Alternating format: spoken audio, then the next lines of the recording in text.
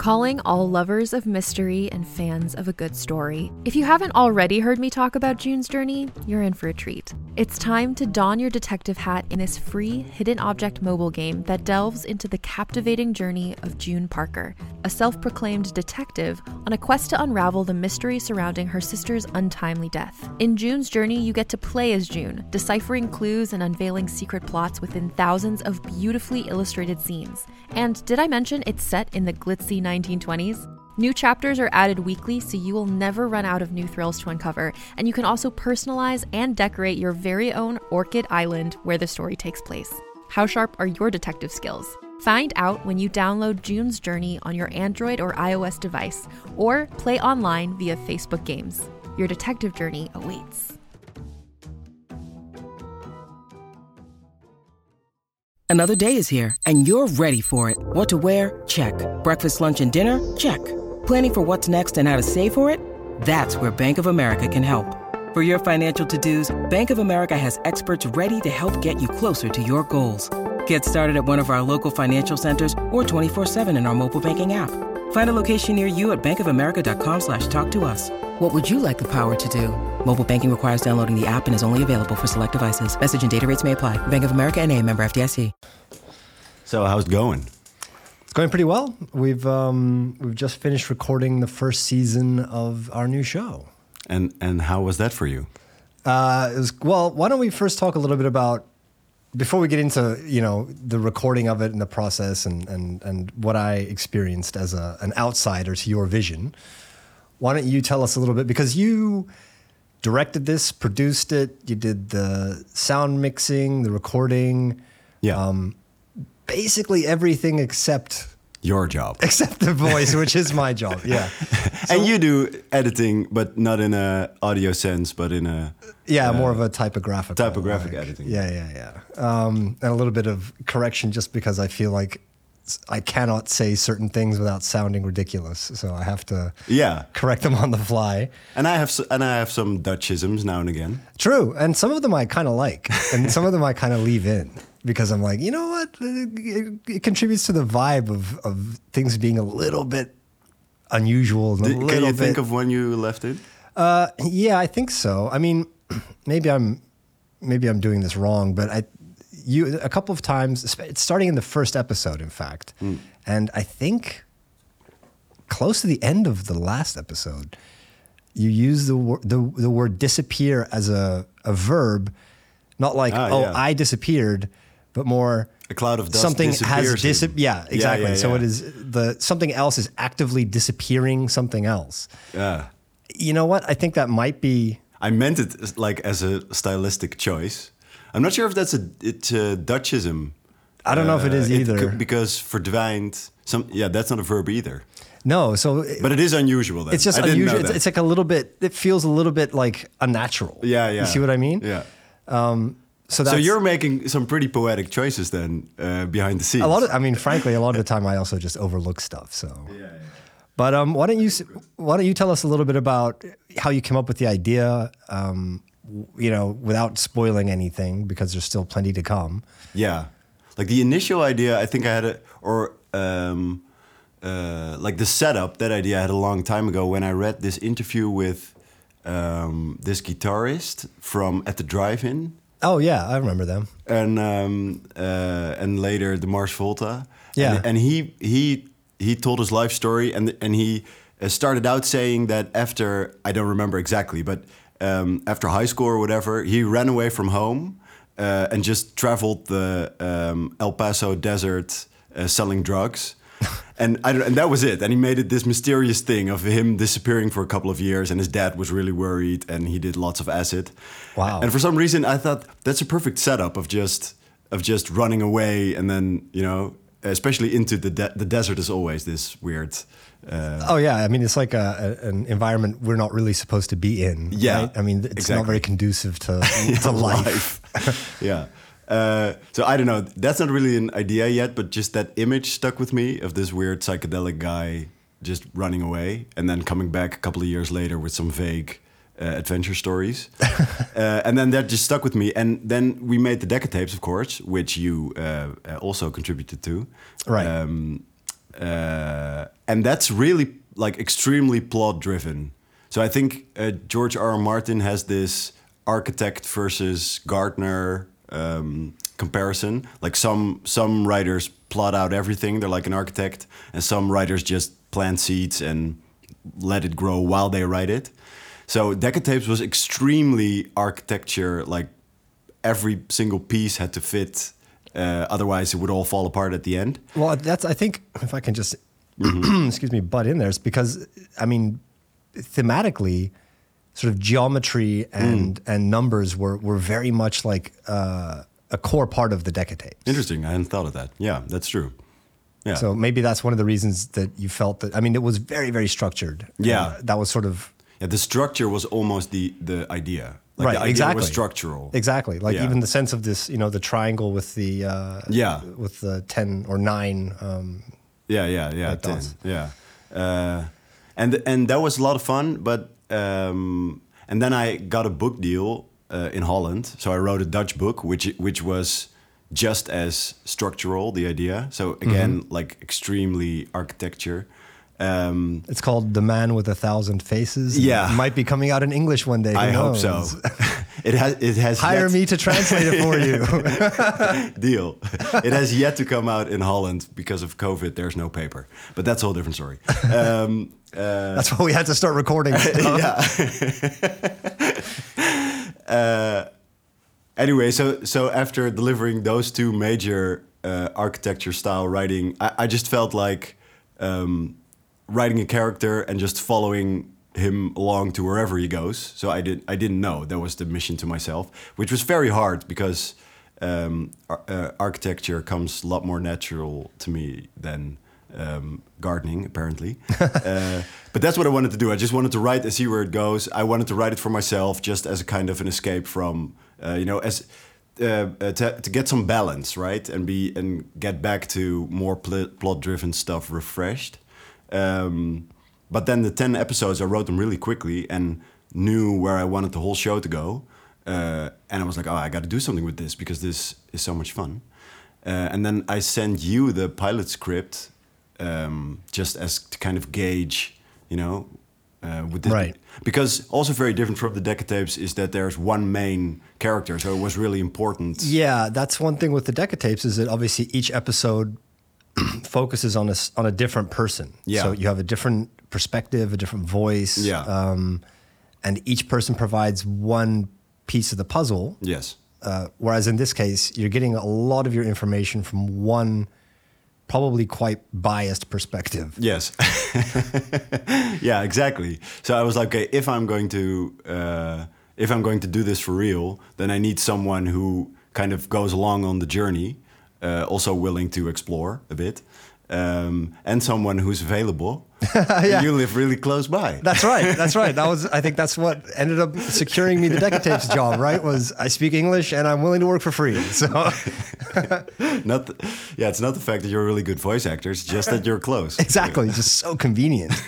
I'll put that on my LinkedIn. But I think I sent it to a couple of people, that first script, and all of them were like, I expected like lots of feedback because I thought this is way too fever dream out there now. Right. But I got barely any feedback from people who are usually very critical of my work. Oh. Which is good, by the way. But everybody was like, no, just change this, and you're like 90% there, and I'm interested to see where it goes. And I was like, oh, if this process is awesome. Wow. If I get to go on an adventure with this guy and then only have to tweak this and it works, let's give it a shot. So do you think there's an element there that because you're approaching this more organically, that yes, you don't feel so threatened? Like it's not like you're building a masterpiece complete and presenting it to people and you're afraid that, people might not like it or they'll throw stones at it. Yeah. Whereas now, it's a rose bush. Like it doesn't have to be angular and neat and completely perfect and flat, I think that's it exactly. Also because with the other style, it takes very, very long to create 8 episodes, for example, like with the Decatapes. And here, like I hope we can make 50, and the format lends itself to. I mean, I know where it should end, but there's a million ways we can get there. And also, so the fact that you're able to to make the journey that long with much more content means it's not as bad if someone doesn't like one section of one episode, but someone else does. That's fine. I mean, we're you know. Yeah, that's true. It's much more of a buffet. Yes. The one thing that's just really scary to me is I want to. What I like about plots is that all the promises made, like all the checks get cashed in, right? There's no loose threads. You don't feel cheated out of a mystery anywhere. I think that's important. Yes, that's very important. I hate that feeling. Yes, lost. Yes. In fact, that's the reason, as soon as they announced a second season of that show, I stopped watching. Because I was like, they're never going to answer my questions. Like, I'm not going to find out what this bunker is about. Like, they're just going to keep milking this until they run out of money, and then it's just going to sort of die. Yeah. You know? And I feel it's easy to make up a really mysterious situation, especially if you don't know. You don't provide any context or information. Sure, it's super mysterious. So for me, like, if people know me in podcasting, it's from the Decatapes. So the one thing that got me really nervous was, okay, if they're going to expect like some huge payoff to like root this kind of almost fantasy style story into the real world again, that's not going to happen. I mean, there's an explanation for everything, but not in a Decatape style at all. Sure, but I think that, I mean, the strength of the Decatapes, or one of the strengths of the Decatapes, was that it had this sort of hidden layer, right? That there was I won't call it a twist, but there was something to it that you had to piece together or learn, and only at the end did it become explicitly clear. Yeah. Whereas Leaving Korvat is a different animal. And I think that one of the things that makes it so different is that there is no explanation for a lot of the weirdness. I mean, we'll talk a little bit more about the plot and your influences and stuff, but I mean, I have read all the scripts and read them out loud multiple times, and I've even read ahead to the future, to the scripts you've already prepared. I don't know what's going on. Like, I'm still completely confused as to what's going on. The thing is, with the Decatapes, I hope that as a listener, you're kind of puzzling along or trying to fit the pieces together. And here, I hope you're just going for the ride. Yeah, it's more of a fantasy than a mystery, I would say. Exactly. Yeah. And if some symbolism suddenly makes sense to you, that's good. And I know why all the pieces are there. Right. But I don't, I mean, I've put the pieces together many times and presented many different images, but I'm not sure which one of them, if any of them, is correct. You've been very close, though. Oh, yeah? Yeah. Now I just need to figure out which of my many theories. But again, this sounds like there's one major plot that will completely blow your mind, but that's not the point. No, exactly. I mean, I guess it's more about the journey than the destination in this case. And I do think, like, talking about influences, one of the many certainly is The Dark Tower. We were just talking about that. Yep. I read that when I was really young, and like now reading back the scripts, I kind of discover myself how much of an influence that is, because there's lots of references I wasn't even aware of. But that's very much journey before destination. For me personally, the ending didn't. It's not very satisfying. No. It was fine, and there was some symbolism. I won't spoil it. But preferably the journey is amazing and the destination is like at least good enough, right? That's what we're going for. Right. So I'm not as brave as Stephen King, nor would I want to compare myself with him, but just to stay in this, like he doesn't know where his books end. I don't have the courage to do that. I know where it ends. I just don't know how we get there. And that's how I sell to myself that the ending is, satisfying. Right, because, well, I mean, if it's essentially the foundation you've built the rest of it around, then at least you're not in danger of kind of completely missing the point at the end. You know what I mean? Yeah, but the mission to myself was don't plot, just go. Yeah, just do it Gardner style, but I couldn't. Right. I couldn't completely. Well, Gardner, interesting that you mentioned that. I mean, that's one of the characters in season 1 that we've come across. I think another way to put it is plotter and pantser, by the way. I think that's a more common way to say it. What is? so Gardner, an architect. Yeah. Plotter, someone who plots, and pantser, someone who's By the pantsing. seat of their pants. Yeah, Okay. Yeah. I was like, yeah. But anyway, you had an amazing transition going there. I did segue super well. Segue, yeah. Yeah. So I mean, the Gardner's one of the different characters. We have a lot of sort of unusual people. Yeah. That in some ways feel like they could be real. Yeah. Whereas others are, clearly just fantastic. Like Mr. Crow. Mm-hmm. But I'm just sort of curious. What are some of your the origins of these people? Are they just archetypes? I mean, is the Gardner like Walter White? In a sense, like, or does he represent something more sinister, like the devil, or does it? I mean, I'm not saying there has to be a clear analog, but I'm just curious. What was it that sort of brought these characters forwards for you? Yeah, so some of them are real life magnified, like in the pilot episode when we're in the flashback scene, we meet his boss, which they mockingly call Mr. Crow because of the way he hunches over his desk. Exactly. Yeah. I mean, he's not. It's only later that we find out. Yeah, that he's literally a crow. And then in the chase, he's actually a crow. Yeah. And of course, in the 10th episode, you hear the transition between the two. So that's, yeah. Everybody's met people who have like an kind of animal archetype quality to them for some reason. Oh, for right? sure, yeah. So this is just that kind of made literal. But other characters, like the Gardner, are more conceptual for the story. So an important part of the story is the fact that he gets marked by this guy, because he's trying to, like, we make up this fake, or there's this fake origin story of why some people have like port wine stains. Yeah. It's because of this fruit that's now been Mavis fruit. Yeah. And that really concept good, is by the important way. to the story. Like there had to be a way where he was forced to interact with that. Yes, and he can't escape it. Sure. Yeah. So the Gardner is more of a way to sell this, and I just like contrasting villains where they seem. I mean, it's a classic trick, but some older guy, kindly old man. Yeah, tending to his plans, but then being this evil drug lord. I don't know. Yeah, it's made me look at my dad differently. You know? Like, what is he doing in that back garden all the time? Is he a gardener? Yeah, what's he growing over there? What kind of fruit is he trying to make? Exactly. Have you been marked, Casper? Who knows? Nobody can see. That's the advantage of being in this office. Yeah. So talking of you being in this office, then at one point I was like, hey, you want to join in? And you got a script? Or did you get all of them?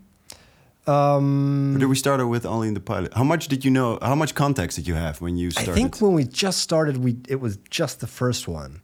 Oh, yeah. And then after that, you shared the rest of them with me on Google Drive or something like that. But I think it was just the first one. But to be fair, when I did Decca tapes, I had no idea. Like no. I had not, and you were that was a key part of the production on your end was that the actors were not given the full story.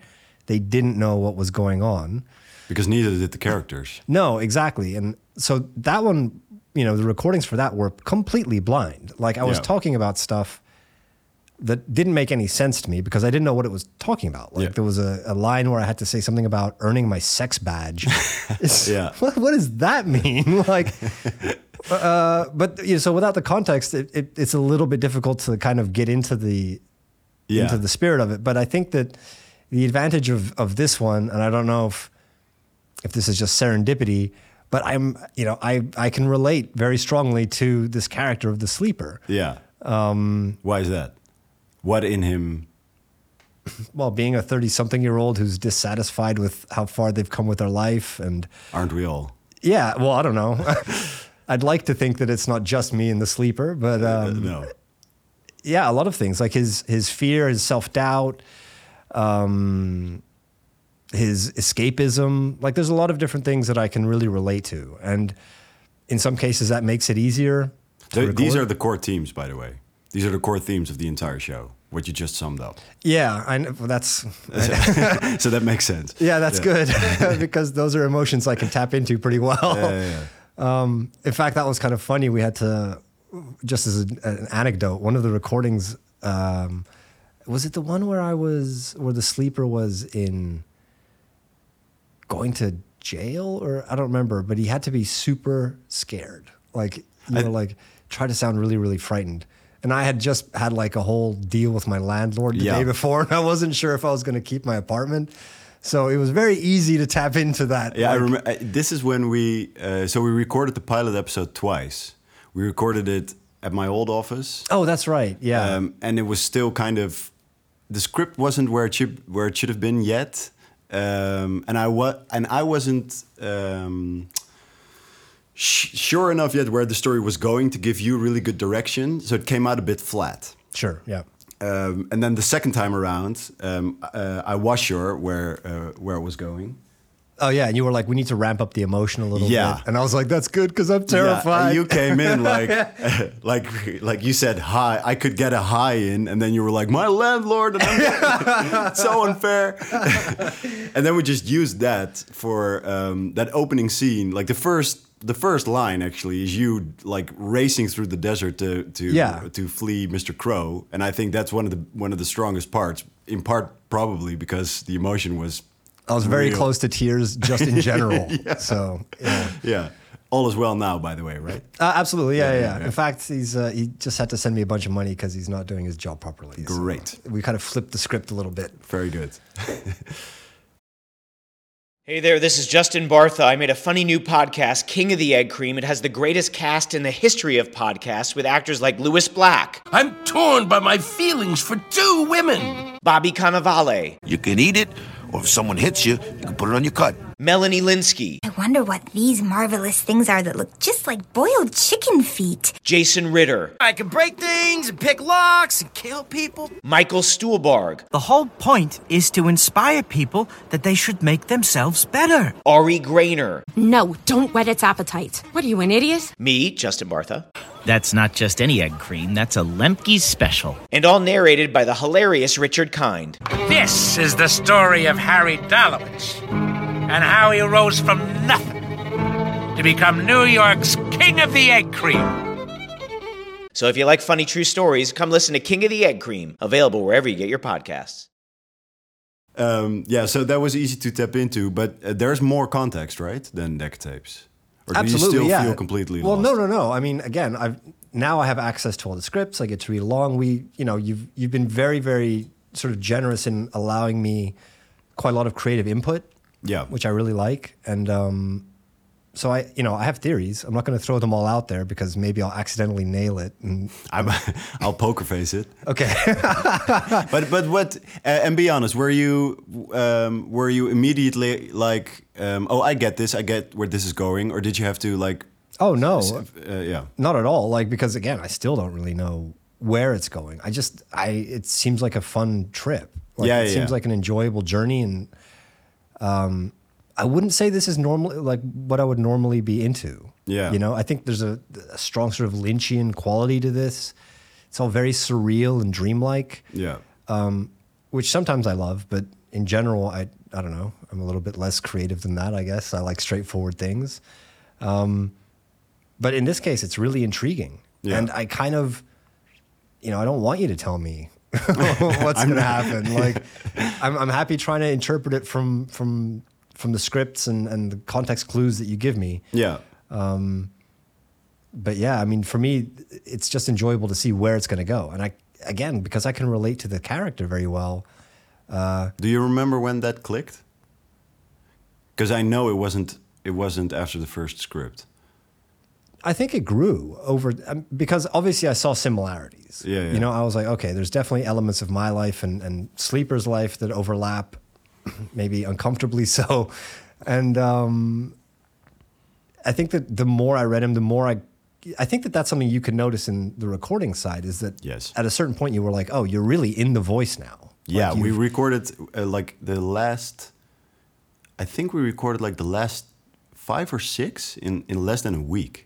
Yeah, and it was hot. Yeah, it was Holy hot. Cow. Yeah, yeah. It was, and the airco was out. In Yeah. this office. We're like in an office building not meant for creative Lynchian podcasts. absolutely at all. not. It's not acoustically super great. No, I just rent this small. Well, not that small of an all office right. surrounded by. It's about the size of my accountants. apartment. No, that's not true. Like, I think we're surrounded by IT specialists and accountants and people who are probably wondering what the hell was going on in this office. We might need their help someday. Yeah, true. If we get big enough, Yes, we'll need IT hopefully. people and accountants and Hopefully stuff. we'll need. But the airco was out that week and it was really, really hot. But something, yeah, I don't know what it was, but something clicked. And it's not like I knew what the voice was and then I recognized it. It was just like we discovered it together, I guess. Right. And to me, yeah, that tone just made a lot of sense. And it made writing the second season really easy because it was like, this is how Casper will play him. So now I can just really lean That's into that interesting. tone. That's interesting. Yeah. So the way that it was performed also kind of gave you a sense of the character. Yeah, the way you ended up playing him, and also like you just told me, all the similarities. I mean, those are complete accidents, right? I know. wrote this- It's not like you were like, oh, I'm going to fuck with Casper. I'm going to write a story about this loser and how he needs to move on with his life and stop pining over this woman. I had no idea. I finished like the first half before I even knew we were going to do this. But anyway, you kept like in most episodes. There's of course the flashback in the middle with Kim and stuff. You kept pointing out like emotions, like oh yeah, I really get this, and that also helped inform the character because I was like, okay, then I'll blow that part of him up way more than other parts. So the performance kind of informs the writing of the character. That's really interesting. Yeah. So if we're not careful, he'll become you. Well, yeah, or vice versa. Who knows? I don't know if that's maybe I'll go on an adventure. Yeah, there's not a lot of Yeah. deserts around here, thank goodness. Yeah, So.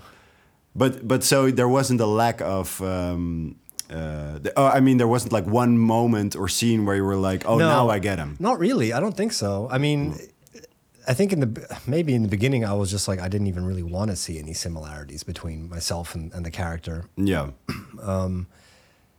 And also it took time to get into the atmosphere of the show. Yeah. I think, you know. I think the same will go for some listeners. Probably. I think this might be a show where it takes a couple of episodes to kind of get. I mean, it's easy for me to say because I've obviously listened to each episode like over and over and over. Yeah, yeah. Like whenever you finish one, I go and listen to it obsessively because who doesn't want to listen to themselves talk?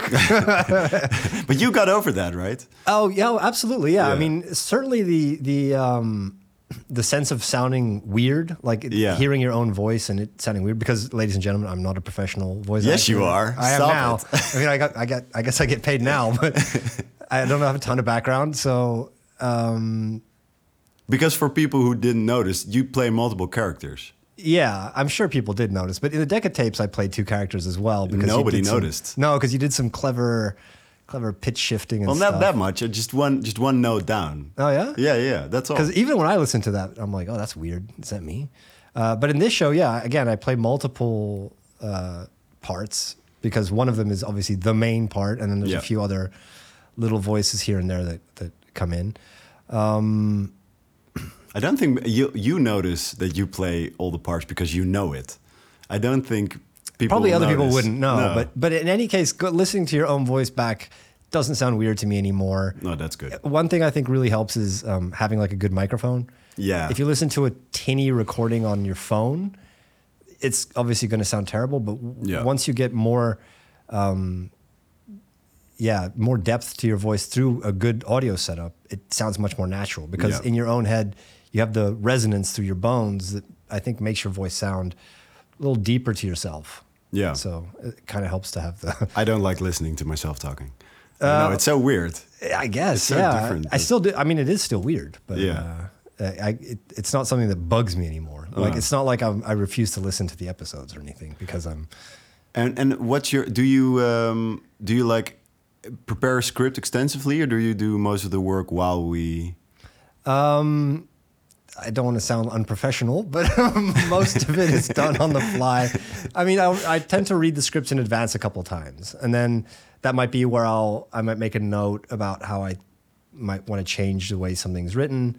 But a lot of the time, and I'll try to think a little bit about how the intonation should be. Mostly what kind of emotion he's going through at a certain point. Yeah.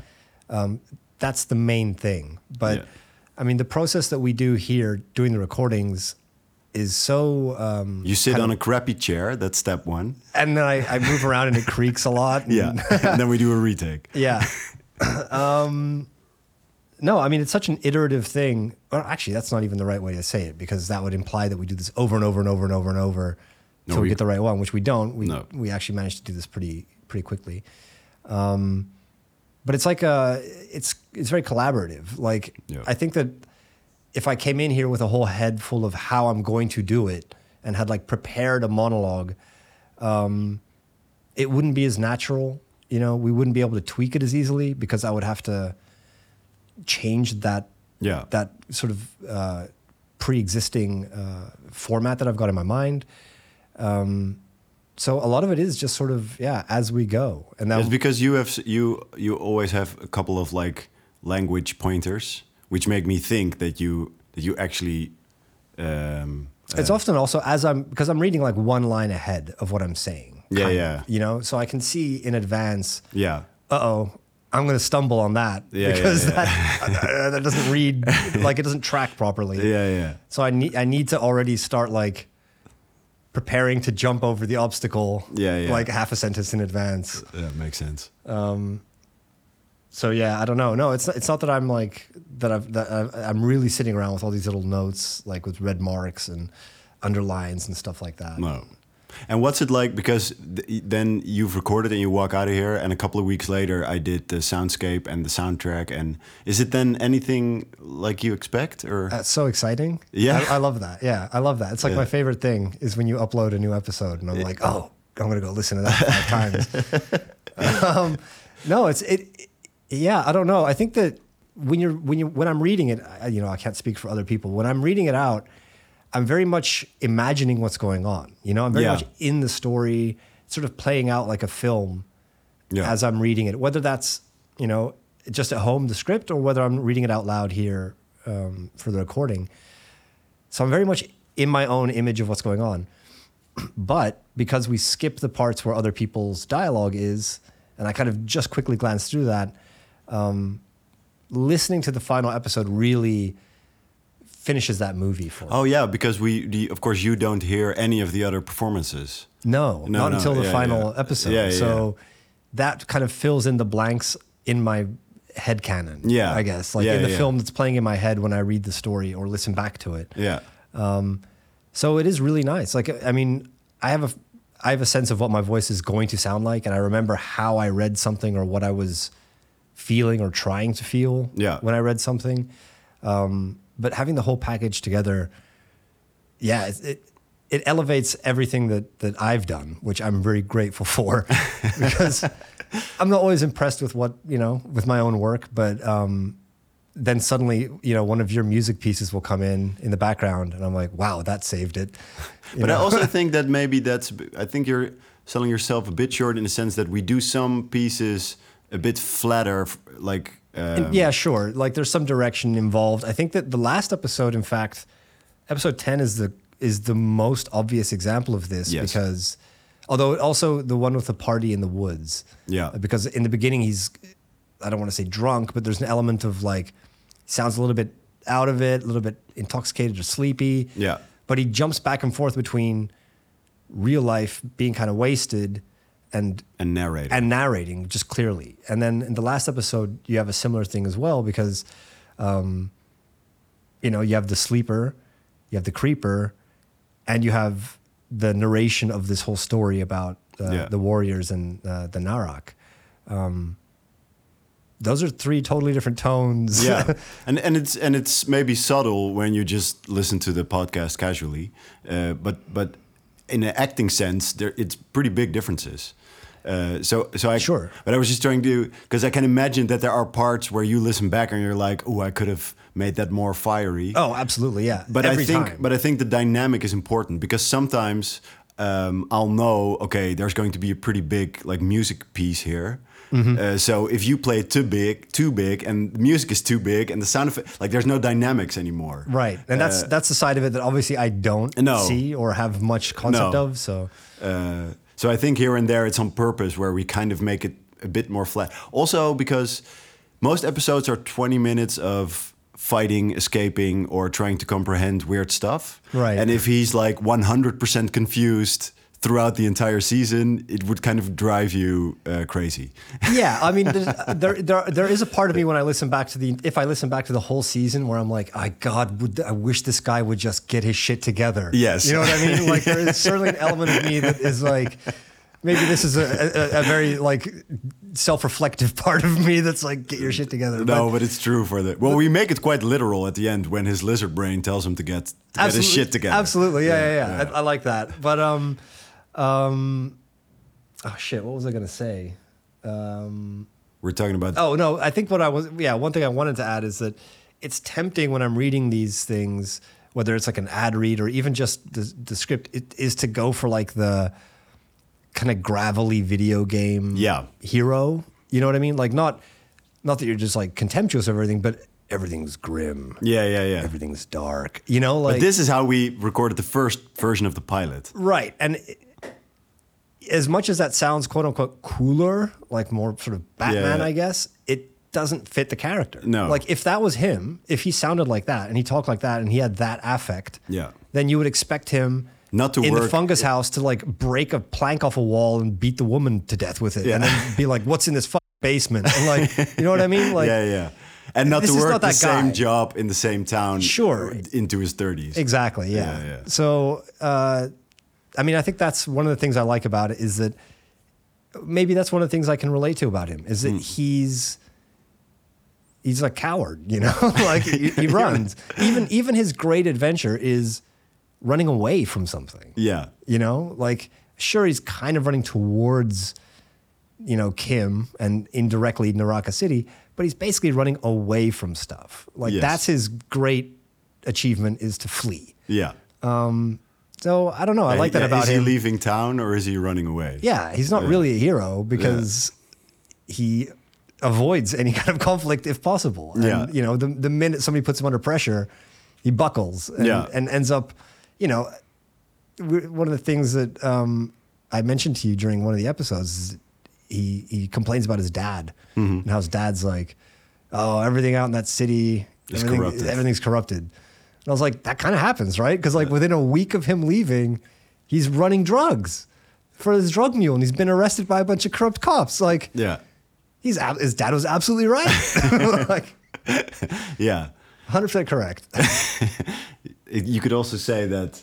Well, no, I'm not going to say this. Don't spoil anything. No, I almost spoiled it. So for me, the balance with that, the hard thing is that it's true, like he's running and he's being a coward. Of course, this first season is a setup and we need an arc.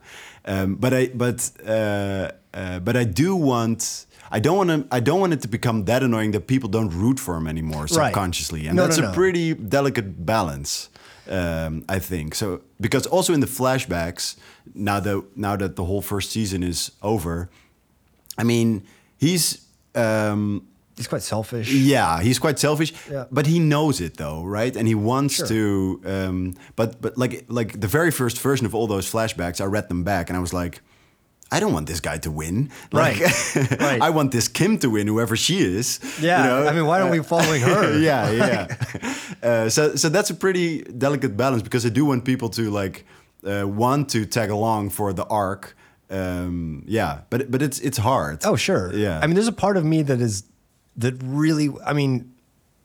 part of me that really wants him to get a win. Like, You know, I don't know if he has to succeed ultimately or not, but it would be because a lot of these episodes, he's just getting beat around. You know what I mean? Like he's getting pinballed by different forces that are all stronger than him, that are all, you know, dangerous, that understand the situation better, that know what's going on. you know, maybe one day every dog has tries. his day. Maybe one day he'll succeed at something. He breaks and launches his boss, and then like that's one of the rare moments of control. Exactly. Yeah. But towards the end, he it's more and more, right? So he gets rid of the poison. He tries to flee.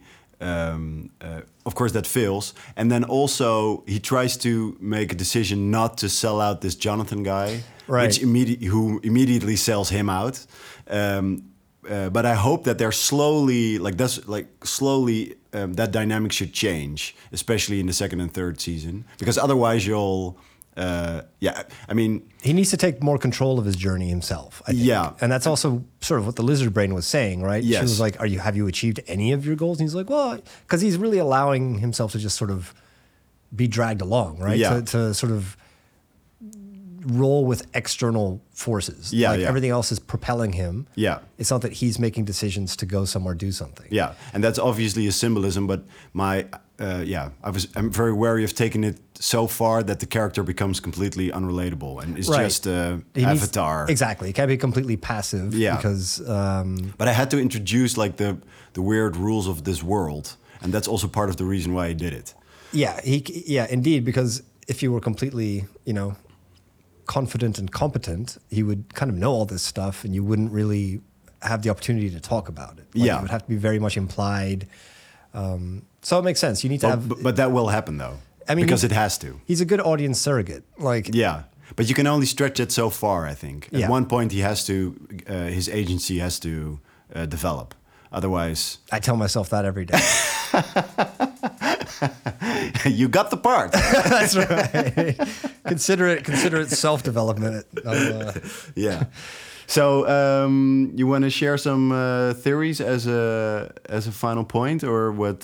Sure. Yeah. I mean, I've had numerous theories, and then about what though? About like the main kind of what's going on. Like, I mean, obviously this is not just planet Earth. You know what I mean? Like, this isn't just our reality. Like, there's something more going on, and whether this place and these people exist or not is a different issue. But like, disclaimer: I have no idea what Casper's going to say. I have no idea what his theories are. That's right. Yeah. No, I mean, so you might just hit the nail on the head right now, and I won't say anything. I mean, it's very surreal, right? There's a lot of unusual elements that a lot of people kind of, take in their stride. Yeah. So, a lot of me is left wondering, is he, especially at the part where the lizard brain is like, hey, are you sure you're not just standing at your grill? Yeah. I was like, oh my God, it's a hallucination. Maybe he got hit by a car. Maybe Mr. Crow hit him in the car by accident, and now he's got a bad head injury, and he's laying in a coma and going through this whole bizarre, like, fever dream, as you've described it. Yeah. That was one of the possibilities I considered. Then I was pretty sure for a while that it was some kind of like simulation, maybe, or that, he talks a lot about Temple of Sleep. I was like, what if Temple of Sleep was real life, and Korvat and all that is the game, and he's like on the opposite side of it, but he doesn't know that because he's like an NPC or something like that, The fact that you're going down that rabbit hole might also be because we're finishing the Temple of Sleep script, right? Yeah, exactly. Yeah, exactly. Because it's not like it's such a major plot point during the story, but I have just been reading a bunch of these. It'll be a spin-off story set in the world of the game. Yeah, exactly. And which is also a really weird, bizarre place. So the more I find out about that, the less I'm like, okay, yeah, that's a good theory. But and then I don't know. I mean, I think that there's also the fact that like this Navis fruit, like you kind of wonder, maybe this is all like a drug trip, or a lot of it is just altered perceptions, right? Like there has to be a way in which, or straight up just fantasy, straight up fantasy story about a guy who lives in a weird world, maybe. Like.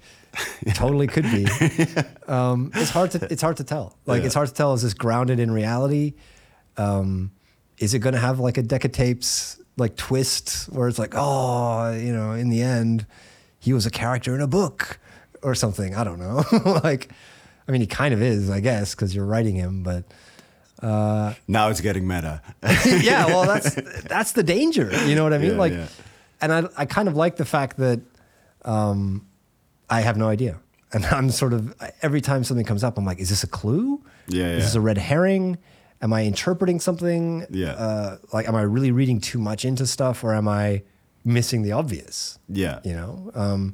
I think you told me at a certain point, because I was talking to you about this during that week that we were boiling in this office. Yes.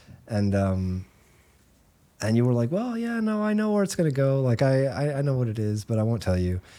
And which was good. You didn't want me to tell you. And I said, don't tell me. Yeah, I was like, don't tell me, because I'm really enjoying finding this out as we go. Yeah. And if you were like, nah, you know, this and that, you know, this person represents his sense of self-worth, and this person represents his moral, I don't know, like that would remove all the mystery and kind of all the fun. Yeah. I think that's the core, though, because again, this is not meant as like a huge puzzle for you to solve. It's just meant as a fun, interesting journey. And I just need the final destination to be satisfying enough to justify the journey. There's plenty of overthinking to be done. Yes, and I do. I mean, there's overthinking in everything, from like every symbol, every door number, everything. There's a reason behind everything, but it won't. Like it's not the listener's job to decipher that. In my mind, if you want to, it's all there, but you don't have to. I mean, I don't know. Part of me feels like I have to. I'm like, I know it's there. I know that there's a little chocolate behind this little cardboard window. Like, I just need to open it up and get it out. It's just that it won't be the kind of show where, in retrospect, you'll get all of the clues. No. At the end, they're like, to summarize. This is what actually happened. It's just, I think that if I have enough reasons as a writer behind all the details, at least your subconscious, while experiencing the story, will sense that there's a kind of logic to it. It should be, there's a consistency to it, because internally it does hold up, because you have. Yeah, you're not just throwing random details in there. Like, no, wouldn't it be funny if this dude turned into a crow? Ha ha. No. Like, there's some rules to the world. Sure, yeah, or to the magic system, or however you want to call it. Right. Yeah, but it's not. I don't know, because there are shows where, like David Lynch is of course an extreme example, where I feel like you shouldn't be puzzling at all, or looking for reasons. You should just kind of let it. You should just undergo the experience, and then that's it. Right. It's almost a waste of time to try to pin it all down. To be honest, I don't think he knows. He just lets it. He just lets it flow in. And would it even really be? Would you even enjoy it as much? You know, would you enjoy film the same way if you were like, oh man, this is like a quiz? You know, it's like reading comprehension. Back in the day, they'd be like, okay, read this text and then express that you actually understood what was being said. It doesn't matter. No, indeed. If you're just like, I like the colors. It's pretty colors. I just hope that enough people like kind of go for the journey and kind of sense. I don't know. I like disappearing into a world, and I think that's only possible if there's some internal consistency that holds the world together, especially if it's fantastical. So that's the main goal of just wanting to know where he's going tomorrow. Well, I'm curious. Like, I'm really much looking forward to finding out kind of what actually is going on someday, and then re-listening and listening to it again and seeing if I can find, clues that I missed the first time. Some stuff will make more sense. Yeah. Exactly. Ooh, stay tuned for more seasons. Stay tuned. Yeah. Because what's the idea? We're going to be doing season 2. That's already that's written and ready to go. Written and waiting for your feedback, and then we're ready to go. Okay, and then of course we're recording Temple of Sleep as a spin-off. Yep. And then hopefully just onwards and upwards. Contained herein are the heresies of Radolf Burntwine, erstwhile monk turned traveling medical investigator. Join me as I uncover the blasphemous truth of a plague-ridden world, that ours is not a loving God, and we are not its favored children. The heresies of Radolf Burntwine, coming January 2nd, wherever podcasts are available.